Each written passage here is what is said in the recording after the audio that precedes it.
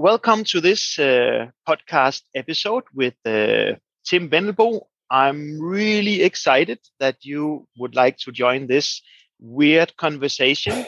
Um, I've had a few who are willing to go into these kinds of discussions, but not too many actually.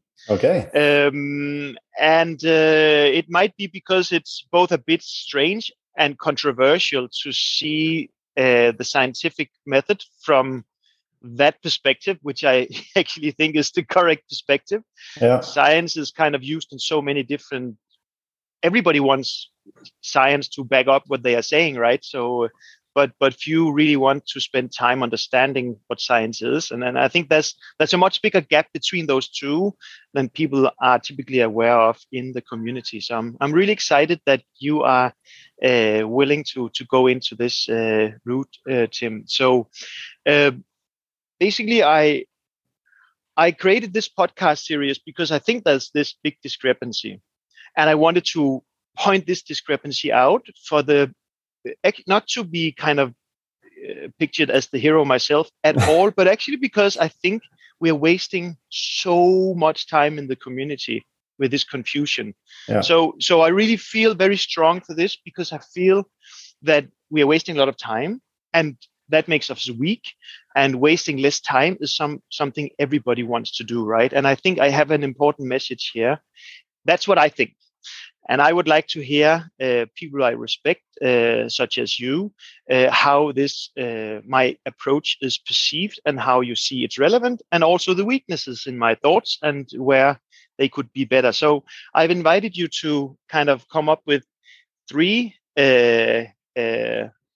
criticisms and three things where you felt that my perspective was really onto something, and you can start with the critical or positive in whichever sequence you want, and it doesn't need to be three; it could be more or less whatever you feel like. So, welcome, Tim, and Thank you. actually now I'll just give you the word. All right. Well, I've listened to the podcast, which I found very interesting. Of course, for an uneducated man as myself, it's sometimes a bit overwhelming because although I found the principles to be quite simple and very simply explained, there's a lot of things you need to kind of work your head around, which can be quite foreign to people, I think, in general. But because I have a lot of experience in coffee and have done a lot of experiments over the time, I also recognized a lot of the methodology you were talking about, and also could kind of quite easily remember experiments that I've done that I made conclusions from that when I look back at it now, and especially after hearing your podcast, I can totally falsify the findings I had because I did not control every element of the experiment, and I didn't necessarily use the right method of measuring. So I think, from my perspective, it's only positive. I don't really have any negative insights into this podcast at all, because I think it's only positive to provoke people to think what they're actually doing and rethink their methods and what they're doing in order to kind of educate and find things that they're teaching to other people. I'm a coffee teacher myself. Like, I've been teaching coffee for many years, and I think I know for a fact that a lot of things that I've said in the past is not correct because it has later been proven to be wrong. But it didn't mean that it was wrong when I said it, because that's what we thought until something new was discovered. So I think it's always unpleasant for people to be told that they're not necessarily doing things right, especially if they've been doing it the same way for many, many years. Yeah, and that I've tried that a lot as well, and I'm also ready for this to happen several times again, and that's of course uncomfortable, but it's also an uncomfortability that good teachers are accepting and taking seriously. Just to go back a bit, so you said that you didn't feel that there was something that you wanted to criticize directly. One of the things that I was fearing most as a kind of negative perception of it was that at least from an idealistic perspective, I have this picture of business practices and science working together as a collaboration. And one of the things, sometimes I remember this 15 years ago, there was a English, they call it scientific gastronomy or molecular gastronomy or something like that, Peter Barham. And it was interesting, but he was kind of telling the chefs what they did wrong. He was kind of obsessed about what people did wrong and that science was right, and they just had to kind of follow. And I didn't like that approach. I like the approach that we are working. Well, I'm schizophrenic here because I feel a bit. I have a leg in both worlds, but I like the idea. Hats. Yeah, well, I like those two hats, so that's okay. But then there's a lot of other hats that can be a problem. But my point is that I really didn't want it to come out so that it seems like I wanted science to tell the business practices what they should do and kind of be the so I don't know how do you think it doesn't turn out like that, and to which extent do you recognize okay, perhaps there's a bit of that in it?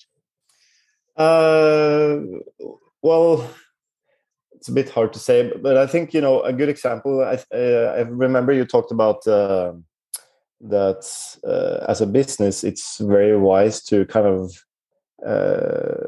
investigate what the customers want in terms of coffee flavor, for instance, and kind of adjust to that in your specific markets. And I am a person who couldn't disagree more with that. Yeah, that's kind of a thing that I think maybe where science can say, okay, if you do this, then you will make a product that the customer wants. But in my experience, a lot of times the customer doesn't actually know what they want because they haven't been shown something that is very different. So, for instance, when I opened my own company, we started roasting quite light at that time, and of course, looking back on it now, it was still quite dark and compared to what we're doing today. But we were very different in the markets. Our espresso was high in acidity.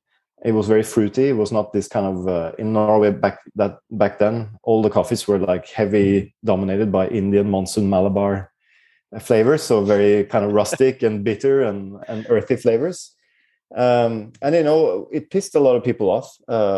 There's an article written by a wine journalist that has the headline "Fuck you, Tim."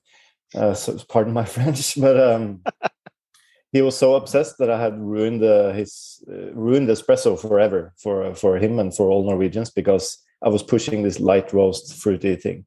But it turns out there's a lot of people who love that, and they didn't know that until they tried it. So I think it's not always that you will find the correct answer with science, and a lot of times, science is proven wrung after a while as well. And this is interesting, and I see how I haven't perhaps made it clear, because I definitely understand your point, but I would say this is perhaps not a scientific point as much as it's an educational strategic point, in the sense that it's just because I've been developing the SCA curriculum for a lot of years. And I think from an educational point of view, it's important to provide people with tools so that they can solve any riddle. And with those tools, when you're educated with those tools, then you can meet a business model. And a business model is defined by the vision by the founder. And if the vision by the founder is to pursue a certain flavor, then that science is not really involved here, saying if that's true or not. So it's more because I see so many opinions be ingrained in the educational system, and I see that there's a lot of missed opportunities for other types of businesses. And for example, if you are told the curves need to look like this or something like that, and people never talk about the color, then you're missing some tools as a coffee roaster to adapt to a different business model. And here I'm assuming there's no right or wrong business models. There are business models that that are derived from the vision of somebody who's passionate about doing things in a certain way. Yeah. And from an educational point of view, I think it's important to have a broad enough kind of toolbox as a going through the education, that it's not assumed that you're going into this or that business model. Mm. But once you are kind of, if, for example, I hope that if I educate somebody and they get a job in your business later, there is no kind of nothing from my education that makes people kind of tell you that you are wrong in the way you do it. They are just technicians adapting to your vision, or if they have their own vision, then they know how to do it, right? Yeah. So that's my point. It's more educational than it's scientific, because science has no preferences. Science is just a set of tools to we want to investigate this, and this is how it's done, right? Yeah. But I understand, and that's perhaps a place where I could have been a bit more clear about that. Because, and this is interesting because I don't know if this is digression, but I think your business vision and business model is a really interesting one, because it's so risky. and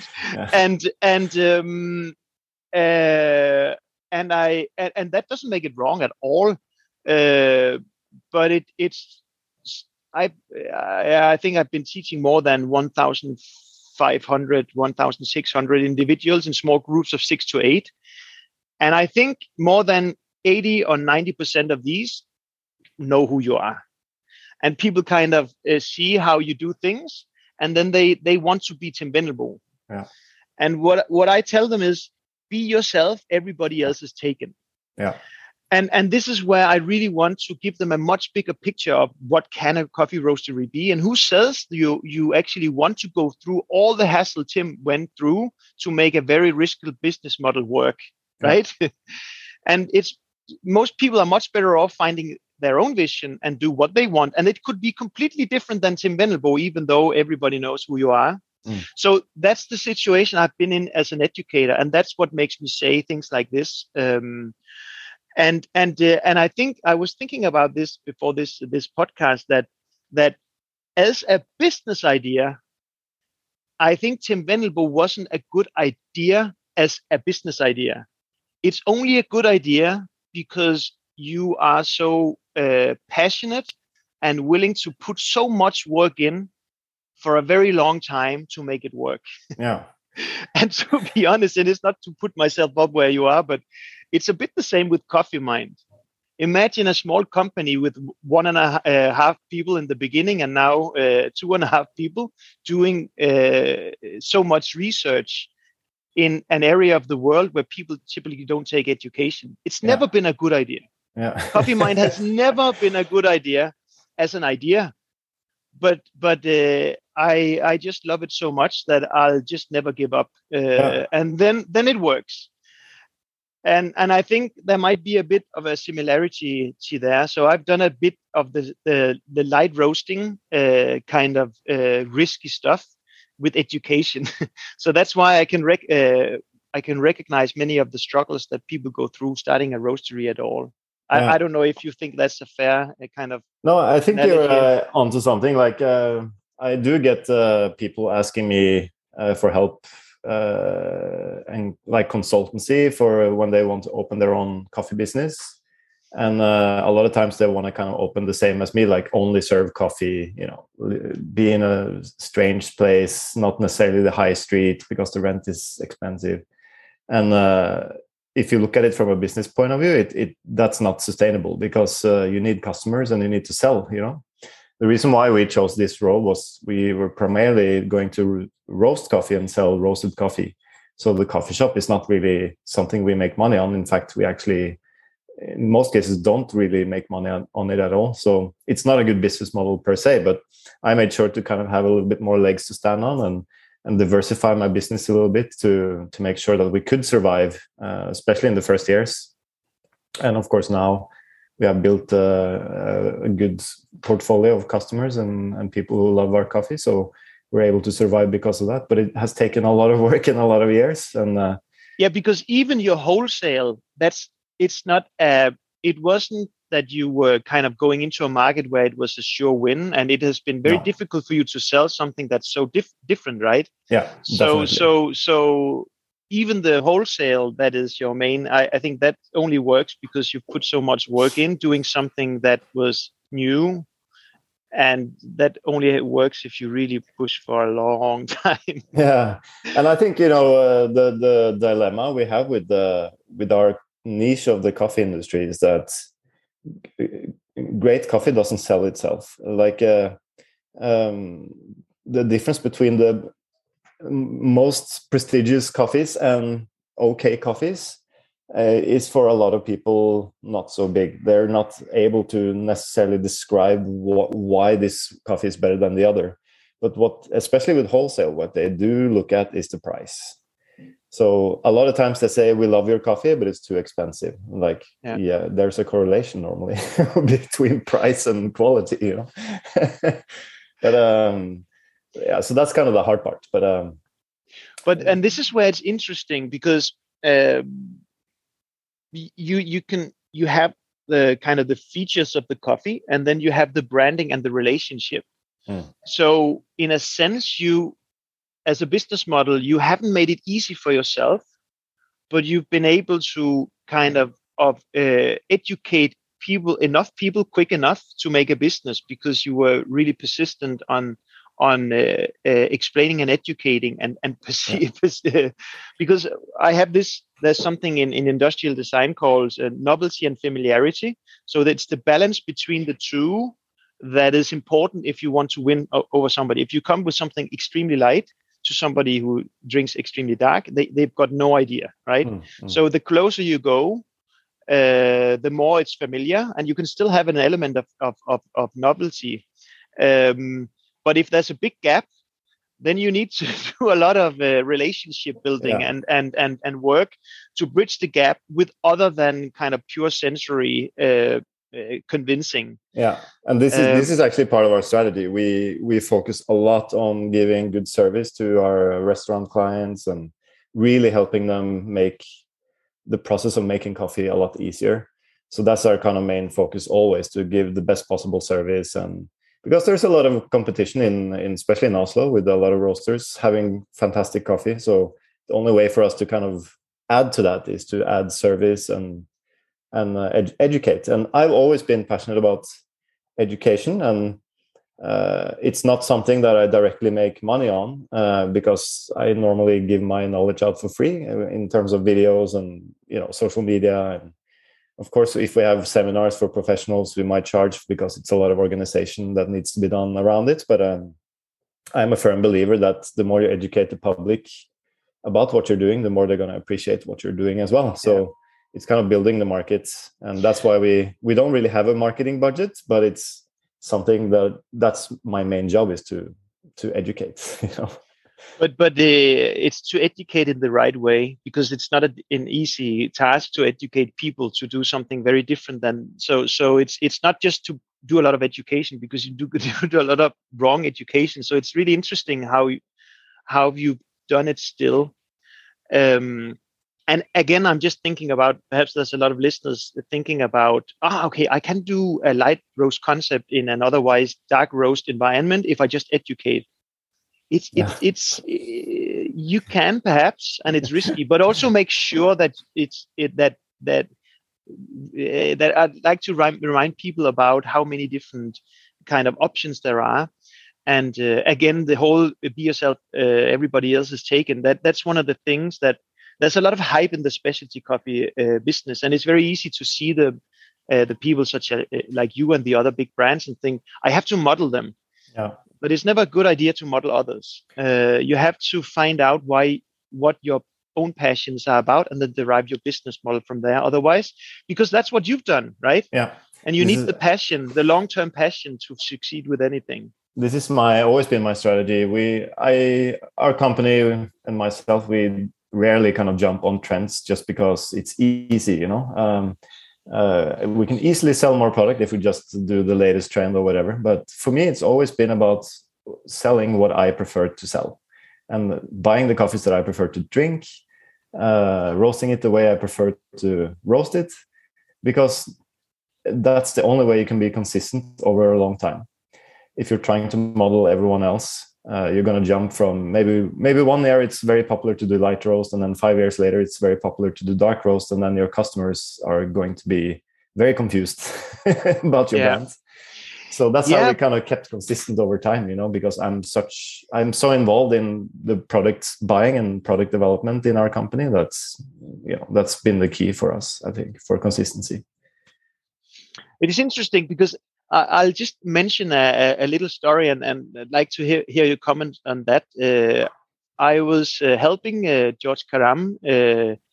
I think even you met him perhaps when we went to Nordic Approach to get green coffees. But anyway, he is he's from Paris, and he's started a roastery called Partisan, and he is half Lebanese or from the Lebanese community in Paris, and he really loved, for example, your coffee. Well, he has got his own personality, so he's not in this copy situation, but he loves light roasted coffee.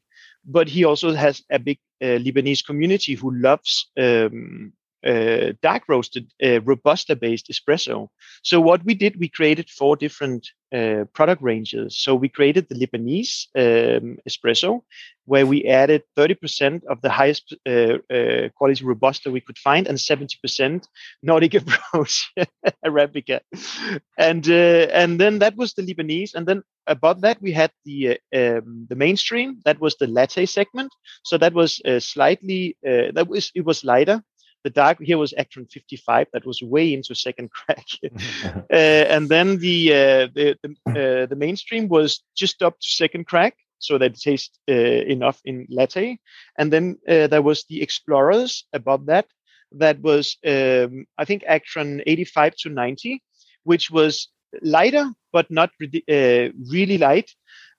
For people who started to gain interest in coffee, but wasn't ready for the really fruity, acidic stuff, but for people who wanted to explore terroir. And then we had the extremely light, an Ethiopian natural, and a Kenyan Actron 120. So he had, when he opened his doors, whoever came in, he could kind of satisfy them. And I think that's another way of keeping your integrity, right? Because he had a plan for everything he did, and he had his own opinion, understood that people had others, but he was able, with his technical approach to coffee roasting, to solve the riddle, right? Do you think that's a good idea or a bad idea? I mean, especially in a kind of young coffee market, it sounds like a really, really fun way to educate people about coffee flavors, because they can move around from each category there, and you really don't actually need more than one type of coffee almost, and just have different roast also in order to do this exercise. But it sounds like a place that I would love to go myself, and also explore the stuff that I don't normally prefer, because that sounds like actually a great idea. Yeah, because that's what I tell people. Yeah. I tell people that you have your own preferences, but it's a good idea to think about other, because these steps, I consider them more educational. People think, oh no, if I roast dark, I sell my soul to prophet and the devil. well, it could also be kind of an educational approach, right? You actually create a product to create a relationship so that you can educate them. But I'm not saying, again, Jim, I'm not saying which business model is the correct one. I'm saying whatever business model you're passionate about is the correct one. And education is very important that education do not paint the students into any corner. Yeah. Whether that being dark or light. I think it should be pure kind of descriptive and technical, really. And then the whole preference part is the second step of the education. Also, as the short video you saw, where I've kind of divided into control, diversity, and preference in an education model.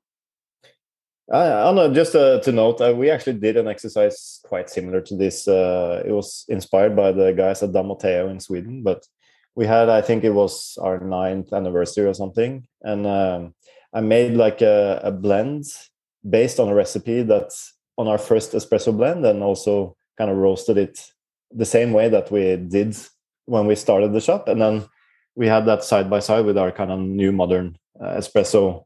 I think this was a couple of years ago, so I don't remember the exact year, but then we served the kind of old style espresso in a small cup that was preheated and everything, just like we did when we opened the store. And then the other espresso was in a big cup, like the one we're using now, slightly cooled down, and of course different roast, different coffee. It was single origin, and we sold it kind of as a tasting for our customers. We have a lot of regular customers who come in.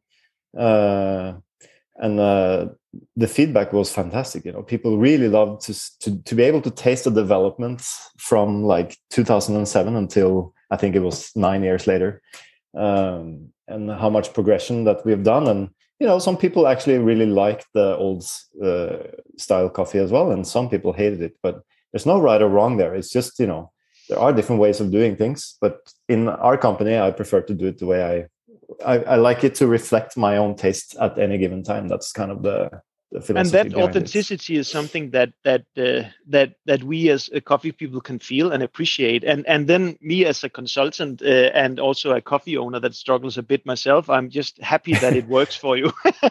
and I really appreciate your coffees are amazing. I love them. So it's more like a pure risk assessment of different ideas that people need if they haven't done a business yet. This is something you need to take seriously and not just think that you can do whatever you want, and then just because you want it enough, it's a success. If you want it enough, so you want to work enough, then it can be a success. Yeah. But it's not just enough to want it enough. I think in general, in my experience, when people open a business, the most important thing that they should have done, they never do, and that's to write a business plan. You know, to really think about, why am I opening the store? Where am I opening it? To whom am I offering the coffee? You know, what should I offer? Who are my competitors? What differentiate myself from them? All these things you need to think about before you open the business if you want it to really succeed, because it's so much easier to run the business afterwards when you have answered those questions before you open. You know. It's such a good point, Tim. And I will say to the listeners who think, oh, I didn't, then don't worry. It's never too late. No, exactly. But particularly after Corona, this is something I've been kind of forced to, which I'm grateful for now, but really think about because when Corona hit, 98% of our customers are or perhaps even 99% of the people coming here on roasting classes are from outside Denmark. And the other business revenue is if I travel. Yeah. So that's why we've been investing a lot in live studio stuff and live roasting courses. And it's been the most fun I've ever. It works so well. I thought in the beginning it wouldn't work at all. Yeah. You can't roast on remote, but it works really well. It's almost more fun, and it forces me to be more structured, which has been a good thing for me. So I've actually, I really feel it's amazing. So, but what's the plan, right? Yeah, you can buy a webcam and hope for the best, but I really had to sit down and think again. So I'm just saying this because if people, most people would start without a plan because they love it and they hope that kind of God will take care of the rest just because you're passionate enough. Your parents typically help you like that, but that doesn't work like that when you grow up. And so if you find yourself in a situation where you feel stuck, it's not too late to just make a business plan from where you are right now. But it's interesting. But Tim, did you do that from the beginning? I actually spent a year almost to write down the business plan. I stopped working in 2006 and then had like a year off where I did some consultancy and stuff, but that meant a lot of free time. So I was laying on the beach, reading books, planning, writing down, asking all these questions, doing research, and I didn't open until mid 2007. So I still have the business plan, and I actually once a year, more or less, I go back and read through it just to make sure that we're on the right track. and we're still kind of following the principles that are written down there. Very often I get offered to do many different things that can be tempting because of it's good business or something, but I always ask myself, is this actually what we are supposed to do, and is this part of our core business? And if it takes too much distraction away from what I'm supposed to do, then I always say no, because it's better for me to spend my energy building my company rather than helping someone else build their brand. Okay, it's maybe fast money there and then, but in the long run, it doesn't benefit the company. I always say no. So a business plan can be really helpful, and it also can make you rethink what you're doing and see if you need to adjust something. Because everything changes all the time, so you really have to also adapt. Like you just told me with the corona. You're still doing education, but you're just doing it in a different way. That's probably more efficient and also easier for people to attend the classes. So maybe that was the right move anyway. But Corona was the kind of thing that catalyzed the change. So yeah. It's interesting, Tim, looking at what you're doing and how you're doing it, and also getting a bit more behind the scenes. It seems like a bit of a rare combination of both a creative and an organizer, where normally people are one or the other. So I'm definitely the creative. So the last 5-6 years, that has kind of really started to biting me. And so I'm kind of learning this at an old age. So it seems like you've had some really good kind of talents from pulling, because as again the risk part of your business. I think it's you're very idealistic, but and then you go work, right, and organize. Yeah. And it's most often people kind of stay in one corner. Or if they choose to learn the other thing, it might take, I don't know, I've given myself 10 years. That's fine. But I'm actually serious about this. It takes a lot of time to learn outside your talent. So it's great that you and that's I guess that's also why you've been able to pull this off the way you've done. That this has been so ingrained. Also hearing about how you learned this a lot working with Stockflits, right?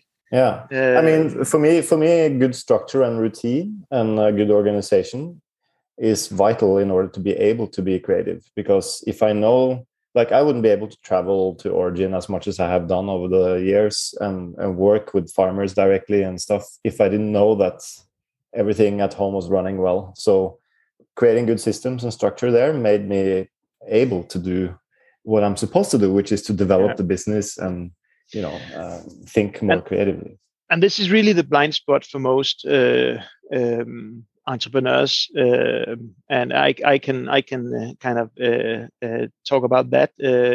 But that's a very well-known blind spot. So that's really impressive. How I think you can relate to that in research as well. To be honest, like if you start doing testing or researching, like anyone can basically do good research. But if you don't really have a plan for it, then you do not know what you're going to find, and you don't know what to look for. You don't know what method to use, and so on. So it's a really good point, and this is often in research. It's so important to know exactly what it is you want to know, and that's also what I'm kind of the form follows function principle. That you really need to be sure what kind of outcome is relevant. And even have a plan for what do you do if the outcome is opposite. And we've done a lot of consultancy for industrial companies who funded by the marketing department, and it can work, but it's so dangerous because what we often find is no difference. Yeah. And if you pay 20,000 euros to get a report that tells you that there's no difference, that's awkward. Yeah. And this is why in our project plan, we always, under the risk, are very explicit about there's a risk of no difference between the samples, and particularly in sensory, that's very relevant to put in. So that's a good point that you have with planning, even in research, is very important. Because there's always a risk, yet you don't end up where you want to do if you don't start out thinking. Yeah. Can I ask you, maybe because you did the research with roast profiling, and from what I remember, you said that like if you want to modulate flavor with a certain green bean, 80% of what kind of dictated how the coffee is going to be modulated was color, and then was it like 15% the development time, something? Yes. And you've kind of debunked all the myths when it comes to changing profiles and all these kind of things. I don't know if you had the time. I just sent you this morning, so it's not fair to ask you here live. But did you have the time to see a bit more? Did you also see the part of my e-learning where I revealed how people at Roasting Professional are not able to distinguish? That's really really interesting data. Has it made it uncomfortable for people? Because I feel like the coffee world is really hung up on science these days. Like, science is really the buzzword in the coffee industry, and everyone loves science. But do they not love science when the answers to the research is not what they want? It's because their interest in science is driven by marketing interests. Okay. I'm sorry to say, but but I can actually just give you. I think this is for people listening. I think this is really interesting data. So I'll just find the data from. So I've created. I did the roasting defects research in 2015 or something like that, where we took 6 different roast profiles, one extremely light, one extremely dark, a reference, which is 9 minutes to first crack, 3-minute development time to Acton 75. Boring roast, I admit, but we were interested in the differences. Yeah. And then we had a scorched one that was just fast on all parameters, but matched the reference in color. Yeah. Then we had a baked one that matched the reference in color and time to first crack, but added 4 minutes to development time. And then I coined something called underdeveloped, and there are probably 30 other correct definitions of underdeveloped, but I just wanted to be a systematic physical difference compared to the others. So I just extended time to first crack to 17 minutes and then matched the development time and color. So that's where I have these 80% from. But I can tell you, I've recreated these on the Ikawa, where I then have actually inspired by your Ikawa profile in the project we did together. I have a total roast time of 6.5 minutes for the reference, and Actron 75. And then I created the scorched one, right, the fast one, where I basically maxed out the heat capacity in it. So I drew the line that was the fastest possible I could draw, that it could still follow. If I just took it a bit left or up, it couldn't follow. So I maxed out the heat completely, and that gave me a total roast time on 3.5 minutes. Yeah. So I took 3 minutes off, so it's half the roast time as the reference. Then I took the baked, matched in color, and everything up to including first crack was the same, but then I added 2.5 minute development time. So the total roast time was 9 minutes. Wow. And then, so that's from 6.5 to 9 minutes, right? And then I took the underdeveloped, and then I added 4 minutes to first crack. So the reference had 4 minutes to first crack. So this one has 8 minutes to first crack. Double the time to first crack, and then match development time and color. And so you have to admit, these are huge differences. Yeah. Right? So, and then the last 3 roasting professionals I've done, in the roasting professional, you need to, in triangles, you get a triangle per extreme here. So you have a triangle where you have 2 references and a scorched, another triangle, 2 references and a baked, another triangle, 2 references and an underdeveloped. And you're basically told if you can pick out the odd cup. So that's the first. And once you've picked out the odd cup, then you are asked, which one is it? Yeah. And before this exercise, the day before, they were calibrated on exactly these with labels, and also without labels, just for the fun of it, the day before. And then before they do this, they get 20 minutes to taste the ones with labels, and then they need to do the exercise. So this is roasting professional. It's people done the intermediate. So it's people with a lot of experience, particularly with roast profile modulation, you would expect, right? Yeah. So the question is, how well do they do, and which samples are they best at? So the dark one, all of them were able to pick out the dark one in all the triangles, but only 84% was able to identify it afterwards. But that's still a lot, right? And then the light, scorched, and baked, only around 75% were able to pick out in the triangle, which is also a majority, right? Yeah. But the interesting thing, the light, only 58% was able to say that it's the light, to identify it. The scorched one, when compared to only 42%, the baked one, 37% was able to identify it. That's not a lot, 37%, No. 2.5 minutes added. Yeah. And the underdeveloped, where there's double the time, 16% was able to point it out. Oh. That's nothing. Yeah. And notice here how that also, where you said 80% is color, 15% development time, and 5% is time to first crack. That's also reflected in these data, right? Because the baked one, 37% was able to identify it, and here 2.5 minutes was added to development time, where the underdeveloped, where 4 minutes was added, only 16%. So much more time was added, and much fewer were able to identify it. So and again, going back to the podcast, it's because when people do experiments, the everything else equal principle is not applied.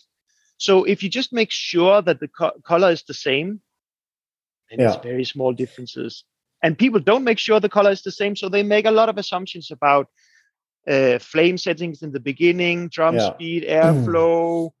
I had experience with this. I got some samples to evaluate from a person, and I was supposed to guess whether it was underdeveloped and blah blah blah. And they did taste different, but I felt like there was more to it than just different modulations in the roast profile. And then I measured the color, and they were all over the place, of course. And I've been measuring color ever since I started roasting, so I couldn't imagine roasting without it. And I know how fine of a window we have to accept whether the coffee is kind of acceptable to sell or not in our system. And I know also, because I do production cupping every Monday, I know that I can taste when it's slightly outside that window. I can start to taste slightly roastiness or slight greenness, or of course it's small details, but it's all about the details for us, at least. And then when you have really big differences in color, and the only thing you think is the difference is that you change the airflow, or that you change the flame setting in the first 2 minutes or whatever, you can end up with like extreme different color measurements, even if the development time is the same and so on. So I think, I know from experience that color is extremely important, and I cannot understand people who are still not measuring color. Fortunately, there's more people. But having said that, there's also a lot of really poor measuring devices that will give you on the same sample a lot of different numbers. So you have to make sure to have a good protocol when you prepare the samples, and also have a good measuring device. That's really important, I think. But this is the fun thing, and this is also something I mentioned in the podcast, that people think there's a kind of discrepancy between business practices and science, and that there's a lot of surprises for people in the business when they deal with science, which is the case if there's been too much marketing kind of spin done on it, but not if you just are honest and and kind of true to what you see, and don't try to create a story all the time. And I've heard some other podcasts with you, because one of the things that I'm addressing in the podcast is that people tend to, if you can report something in grams per liter, or you can make a ratio, people prefer to do the ratio because it sounds smarter, right? Yeah. If you've got time and temperature, you tend to want to express everything in the rate of rise because it sounds more fancy, but really it's not a physical entity. No. Time and temperature is a physical entity. Calculated value is a derived value, which make it not more fundamental, but as actually a bit more superficial. It's not wrong.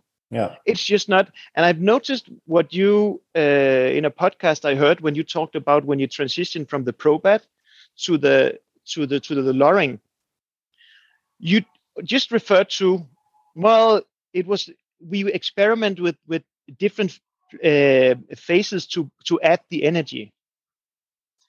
And if you just stay with the basic physical entities and not try to regress into a lot of things, that's actually the scientific approach. And that's also where you're not kind of digressing into a lot of things that makes everybody confused. So in that sense, you're kind of also a bit, a natural scientist, in the sense that you're trying to stay at the fundamentals rather than digress into a lot of fluffy parameters.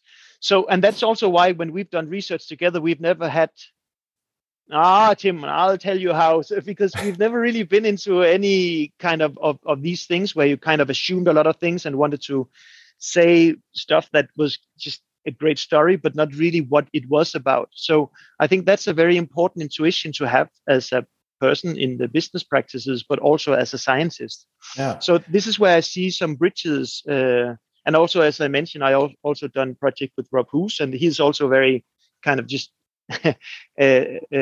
simple in the good way, simple in the way of how concepts are correctly used. I mean, for me, it's actually about in our company we have now 3 people who can roast coffee, actually 4, but one is on paternity leave. But and I'm the one doing the quality control, which means the tasting, and I also evaluate the curves, and because I buy the coffee, so I kind of know them quite well. I know what to expect from them when I taste.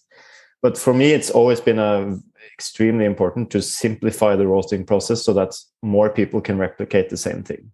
Because what happens if you're relying on one person to roast and he disappears or she disappears? The customer should not notice who is roasting the coffee. And that's the same thing we have with the espresso. When we make coffee in the espresso bar, the customer shouldn't be relying on one person to get the best coffee. Everyone should be able to make the same coffee. So that's why we try to really simplify the process of making it so that everyone can replicate it. And if you look at our roast profiles now, to be honest, they look very, very similar regardless of coffee. And the only kind of thing we change is the amount of energy input we use based on moisture content in the coffee. We always have the same batch size. And then when you start laying the curves on top of each other in Cropster, they look almost identical, regardless of coffee. And also, people always, how to roast this, how to roast that. Well, how do you want it to taste, right? Yeah. And the differences are more. I don't know if also I have this pyramid of hierarchy. The importance of the parameters. The base is the green, right? That's always the most important. So why would you even roast them differently if they are different already on the green level? And of course, there can be different reasons to roast it differently, but there can also be reasons not to do it. We actually just almost let the curve happen by itself. So we start with the energy input, and then it's quite easy to see once you've looked at many curves if you're pushing it too fast or if you're way too slow. For instance, we have kind of a time frame where we like to be within based on the preference of how I want the coffees to taste like, but it doesn't mean that it's the only right time frame. Let's say my total roast time is normally around 10 to 11 minutes, but it doesn't mean that that's correct for every roaster. Some people like it in a different style. They might prefer 12 to 15 minutes for all I care. I don't really care. So I think we're putting too much into it. but I'm not saying the roast profiling isn't relevant. You still have the 20%, right? Color is only 80%, so 20 is quite a lot. And even the 5%, I can taste. People can taste it, right? You can Yeah. squeeze the last juiciness out of something by pushing first crack a bit earlier. So I'm not saying it's not perceivable, but people just don't have the proportion of kind of. It's so important to have priority for parameters. Otherwise, you are all over the place with things, right? Yeah. And this is really what I hope that our research can help people kind of get some proportion intuition, right? Yeah. But having good green coffees, you're really good off for making amazing coffees. And this is also where I think your concept is. This is something you just knew from the beginning, right? Because that has been your focus all the time. Yeah, I mean, it started with we did a lot of experiments with our roaster in the beginning, and then I realized that whatever we did, the coffee didn't taste better. Yeah, there's a difference, but not better. Yeah, and I remember the coffee as tasting better when I bought it, but of course, when it landed, it was woody and so on. So that's why I started traveling to origin, and really to do the quality control at farm level with the farmers. It makes roasting a lot easier because I know what to expect when the coffee arrives. Yeah. A lot of the coffees we buy year after year, and they're very easy to roast. Like, it's so easy to make small mistakes with the roaster and still have the coffee taste great. So you get away with a lot more if you buy high quality coffee, of course. But I think it's also about the standard you want to set. Like, I feel like we have a very tight window of a standard where we want our coffee to be, and we don't sell it as our branded coffee if it's not within that window. But a lot of roasters, they don't want to waste coffee or anything, so they will sell even if maybe they forgot to take the coffee out 30 seconds later than they wanted to. Then it became a little bit darker. They don't want to throw it out, so they still sell it, and that's where you get more of the discrepancies, inconsistency, at least because of human error, I think. And of course, the machine setup can also be a little can be important as well. But if you're working with like a modern coffee roasting machine, they're normally quite consistent as well. Yeah. So that's much fewer people. Which roaster to buy? Well, actually, any of the brands with some reputation, you will be able to make amazing coffee. It's just about getting the right greens and then do a bit of experiments. It's not it's not that difficult. No, it's kind of like saying what espresso machine did you buy? It's not going to make it's not going to change the espresso from terrible to fantastic if you just change the espresso machine. It's how you use the machine that's important. And I think in the education system, it's so important for people to get some sense of proportion of relevance of all the questions. People love all the questions and people love to overcomplicate them. It's actually not that difficult. And it's so important in the education that I feel that we are pushing that agenda, because otherwise we are just weakening ourselves as a community, chasing ghosts, right? And and so, Jim, when it comes to my podcast, people who haven't heard it might not perhaps get a sense of how much of a rant it is against a lot of the most common education practices. Yeah. So how did you kind of perceive that part of it? No, you can definitely sense that you're a little frustrated, for sure. But there's two ways to be frustrated. One is to just be frustrated and complain. Another way is to come with constructive feedback on how it can be changed for the better. And I think you do that a lot in the podcast, like a lot of constructive feedback on how methods should be changed. You're mentioning the SEA score sheet, which is a score sheet that I use a lot, but I use it for two different purposes. And for one purpose, it actually is not very right. So I'm thinking of how changing my method there. But like you're always saying, form follows function. I think we are a little bit stuck in our routines in the coffee industry, and it's a young industry, and a lot of the kind of knowledge we have had and still have is based on people telling one another. Like a lot of my knowledge I got from traveling around, talking to people, asking people, learning from other people. And maybe what they're saying is actually not right, but I'm still learning, and they can reason why they believe it's right. But it might not be the correct thing. And I think revising the educational material that we're sitting on in the coffee world, especially in organizations that are, making a lot of money on educating people, and also revising the methods they're using to kind of qualify people to become, for instance, a Q grader or something like that, and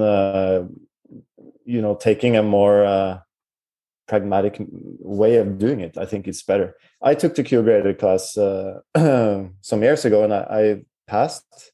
But one of the tests we had to do was the sweet, salt, and acidity in different solutions.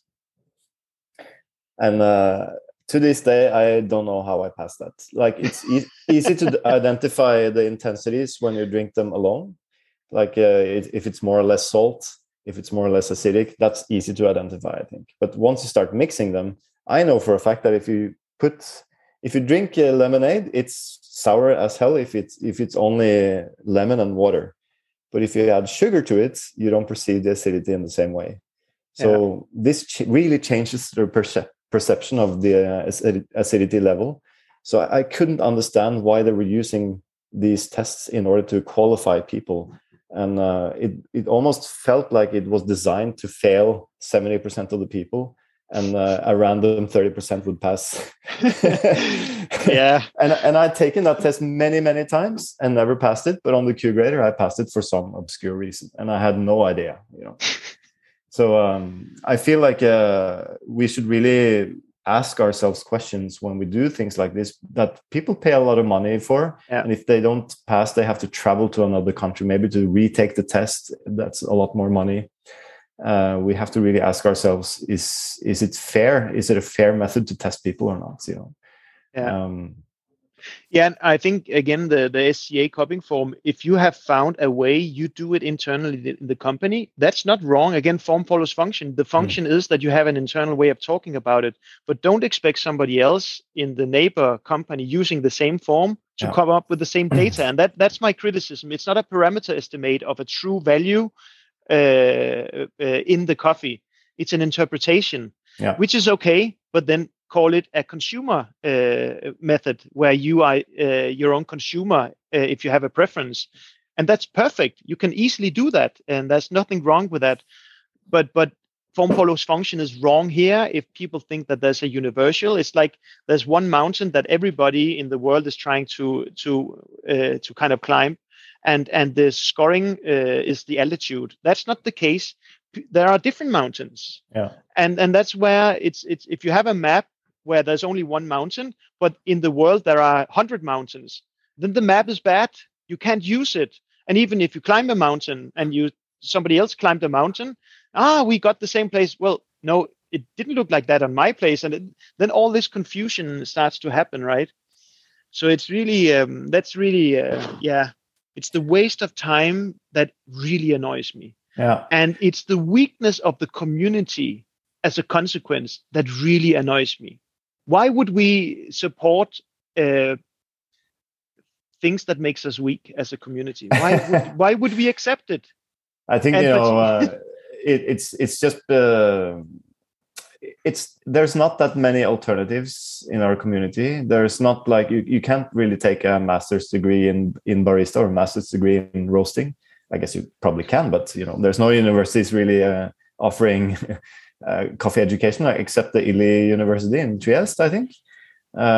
So it has kind of worked for SCA. They're bringing in money, and it is to some extent educating people, I would say. I have learned a lot at SCA. I took one of the classes that I really, really enjoyed was the green coffee defect class that I took many years ago, just to be able to identify the defects. But that class was really simply set up. It was clean coffee, and then you had a cup next to it with a phenolic cup, for instance. So it was so easy to to taste the defect. And they had the same with ferment, and they had the same with woody coffee, and so on. And that's a really easy way to educate people. But some of the other classes I have been a little bit frustrated about, of course. I remember taking a barista class in Miami in 2002, and together with my barista master, Willie Hansen. And we ended up actually teaching the instructor how to make espresso. So, it is a work in progress, I think. And they are, it is a high value, I think, in our marketplace to have an organization that is focusing on education. But it doesn't mean it can't be improved, and it should be revised, I think, almost every year, because there's new knowledge coming in and so on. And I think that's also my point, right? We still do SCA roasting and sensory courses and do them. But I think it's also just my podcast is kind of, let's go already, right? The principles, it's really simple. The principles for a good education is to distinguish between intensities and qualities, and understand the qualities as a preference thing where you can have different opinions. That distinction in itself is enough to kind of, for all the consequences I'm rolling out in the podcast. And this idea is, I think, in the 70s, that sensory and consumer science, I am not completely, I think it was Pangborn, actually at UC Davis, who came up with this distinction and methods, corresponding methods to execute correct sensory projects with that fundamental distinction. And then I'm just thinking, okay, now SCA has been working with UC Davis and Zurich, and also Copenhagen. I've also been very much part of this. And I think now it's time to take this discussion, right? So we can move on as a community and not hang on old principles that has been too old for 50 years already. I think, in general, it's easy to take things personal when things are criticized, because obviously there's people doing these trainings and courses, but instead of being offended personally, one should look at, maybe we can improve it and take the criticism and maybe grow on that. And I think I've always been perceived as being a little bit blunt by other people, and I think it's just the way, it's a little bit the Norwegian culture that we are quite direct people. But also, for instance, I have an example. I went to the US many years ago and visited a coffee roastery, and we did a cupping together, and then they asked me my opinion about the coffees, and I told them my opinion, and they were furious, I didn't like the coffees, and I was just being honest about it. But instead of asking themselves, why didn't they like the coffee, or maybe there's something we can improve, they just ended up hating me and didn't want to have anything to do with me ever since. So my question is, why did you ask my opinion if you didn't want it? Of course, in the later years, I've learned to be a little bit more elegant about it. That's when people ask, how are you, for instance, they don't necessarily expect to have an honest answer. But I think there's a lot to learn from criticism, and we shouldn't just go around and pat our backs and telling ourselves that we're great all the time, because we don't grow as a community by doing that. Or people, right? Yeah, it's such an important thing, and that's also very scientific. If you know about in scientific publication cultures, people are really trying to disprove each other, which is a huge support. This is how you grow as a community. So it's very normal in science to be extremely direct, because if you're not, truth is at stake, right? We might be wrong, and that's the worst thing that can happen. So it's actually very scientific. And again, your approach to honesty, that's very scientific, because that's how science is improving. People are not patting each other on the backs, and that's also the spirit that I wanted to kind of. We are pursuing the truth here, right? For the sake of a community that is wasting time. Yeah. So that's the seriousness, and then our egos can't get in the way of that much more important process. And this is also where I really hope that and this is also now we are some of the older people in this community, and that's also why I appreciate so much that you are willing to take time out to take these discussions, because people are kind of looking to somebody like us to kind of grow. And I think it's time that the people who has been it for many years in the community with a lot of experience and knowledge, that we are also able to talk together and kind of expose each other's blind spots, so that the community can grow. So Rob and I, we did the research some years, and Rob had a hypothesis that wasn't disproven, but it wasn't really proven to the extent that we hoped. And I had a hypothesis that wasn't proven, but we did this work together, and we accepted the outcome because we did it together and we wanted to know together. So I really hope that to do more like that research with Rob and you and other people in the community who kind of are able to break it out the egos to have to serve the community by just finding out what's important, how can we do it, and so on. That to have that as the focus. So I actually have some plans also with you, Tim, that I haven't told about you about yet, but I'll do that offline later. So okay, but Tim, we are about halfway into the podcast now. So no, no, we could talk forever, and that doesn't work. But is there anything that you wanted to say that you haven't said yet? I think maybe one thing that we can end on that I always remind myself is that I view coffee as a system. It's a system of many different things. It's kind of like a engine in a car. It consists of a carburetor, the engine itself, a battery, air filter, all these kind of things. And Formula One teams or car teams, they know if they change one part, the performance of the car might be very different. Or if they tweak one part of the engine, you might get more horsepower or less or something like that. It's the same with coffee. Like we use a certain grinder, we use a certain machine, we have a certain water filter, certain pressure, certain temperature, certain green coffee, certain roaster.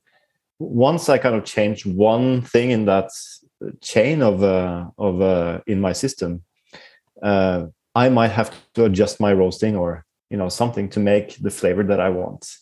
And it's quite easy, especially if you work with espresso, to see that just by changing the grinder, you might have to change your whole brewing recipe if you want to end up with the same extraction, for instance. So being very clear on what you want and how to measure what you want, that you achieve what you want, is quite important, I think. And also not stop looking for this kind of silver bullet or the holy grail, because you're never going to find it. There's so many ways to achieve the same goal.